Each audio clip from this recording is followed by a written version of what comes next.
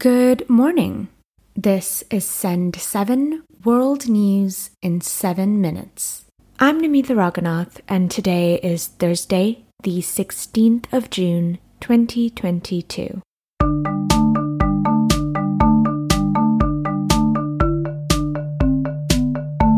Starting in Europe today.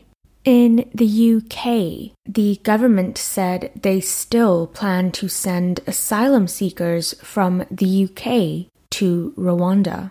The first flight was cancelled minutes before takeoff. This was after the European Court of Human Rights brought up some legal issues. Yesterday, Home Secretary Priti Patel said plans for future flights have already begun. This government will not be deterred from doing the right thing. We will not be put off by the inevitable legal last-minute challenges, nor we will allow mobs, Madam Deputy Speaker, to block removals. We will not stand idly by and let organised crime gangs, who are despicable in their nature and their conduct, evil people, treat human beings as cargo. We will not accept that we have no right to control our borders, Madam Deputy Speaker.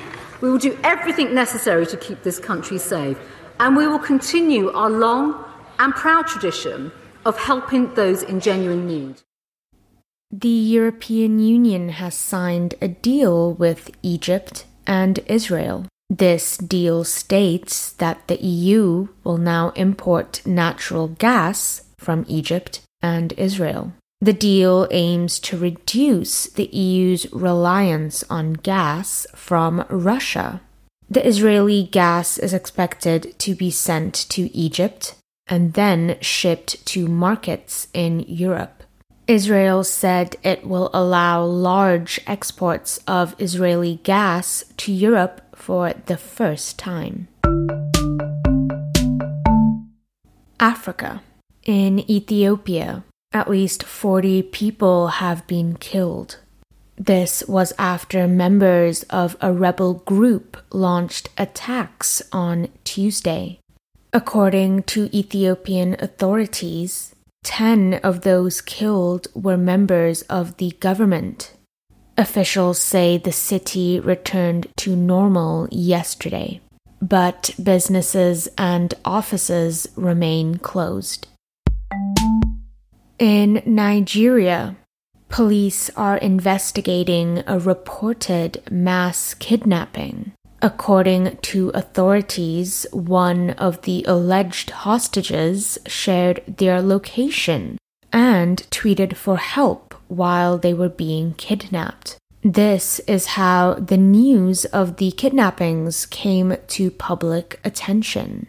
This led to the public demanding an investigation. The hostage tweeted that there were 17 hostages, including 3 pregnant women and 2 children. Asia. In Hong Kong, new school textbooks will state that Hong Kong was never a British colony. This is to support China's claims that they have always had complete rule of Hong Kong. China has always said it never gave up power. China says its surrender of Hong Kong to the British was due to unfair Opium War treaties. In Saudi Arabia, authorities have been seizing rainbow-colored toys and children's clothing. They claim it encourages homosexuality. Officials have removed many different items from shops. This included hair clips, t-shirts, hats, and pencil cases that were rainbow-colored. One official said the items go against the Islamic faith as it promotes homosexual colors to children. Shops found to be selling items like this will now face legal penalties. In India, Rescuers have managed to save a 10-year-old boy who fell into a well. The boy was trapped in the well for 5 days. Rescuing him was made even harder as Rahul Sahu has hearing and speech difficulties. The Americas.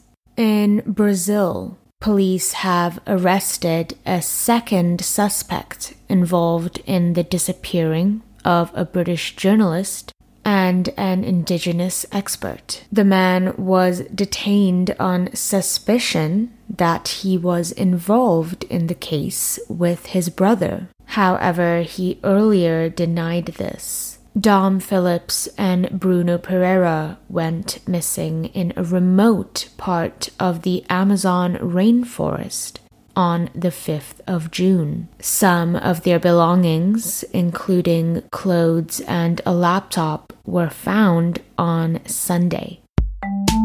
Nicaragua's Congress has allowed Russian forces to continue training in Nicaragua. The agreement allows 230 Russian soldiers to enter Nicaragua between July 1st and December 31st. This agreement was expected as President Daniel Ortega has shown support for Russia's attack on Ukraine. However, this has been criticized by the United States.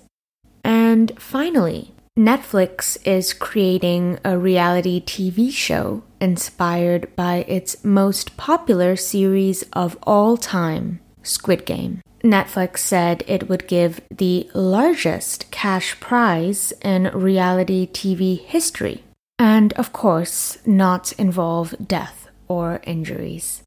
And that's your simple English world news in 7 minutes. If you enjoy the podcast, you can support us at send7.org/support. Supporters can also read the transcripts of every episode. I'm Namitha Raghunath, and tomorrow you will be with Stephen DeVincenzi.